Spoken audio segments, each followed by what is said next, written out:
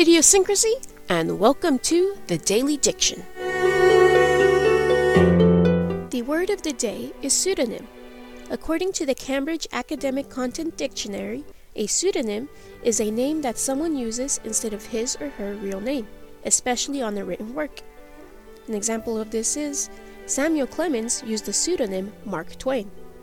Synonyms include pen name, alias, nom de plume, assumed name, stage name. So, now for the practical application. As you can tell, idiosyncrasy is a pseudonym.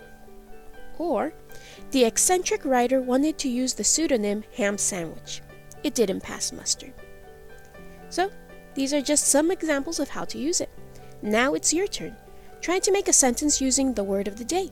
It can be proper, funny, or quirky, your choice.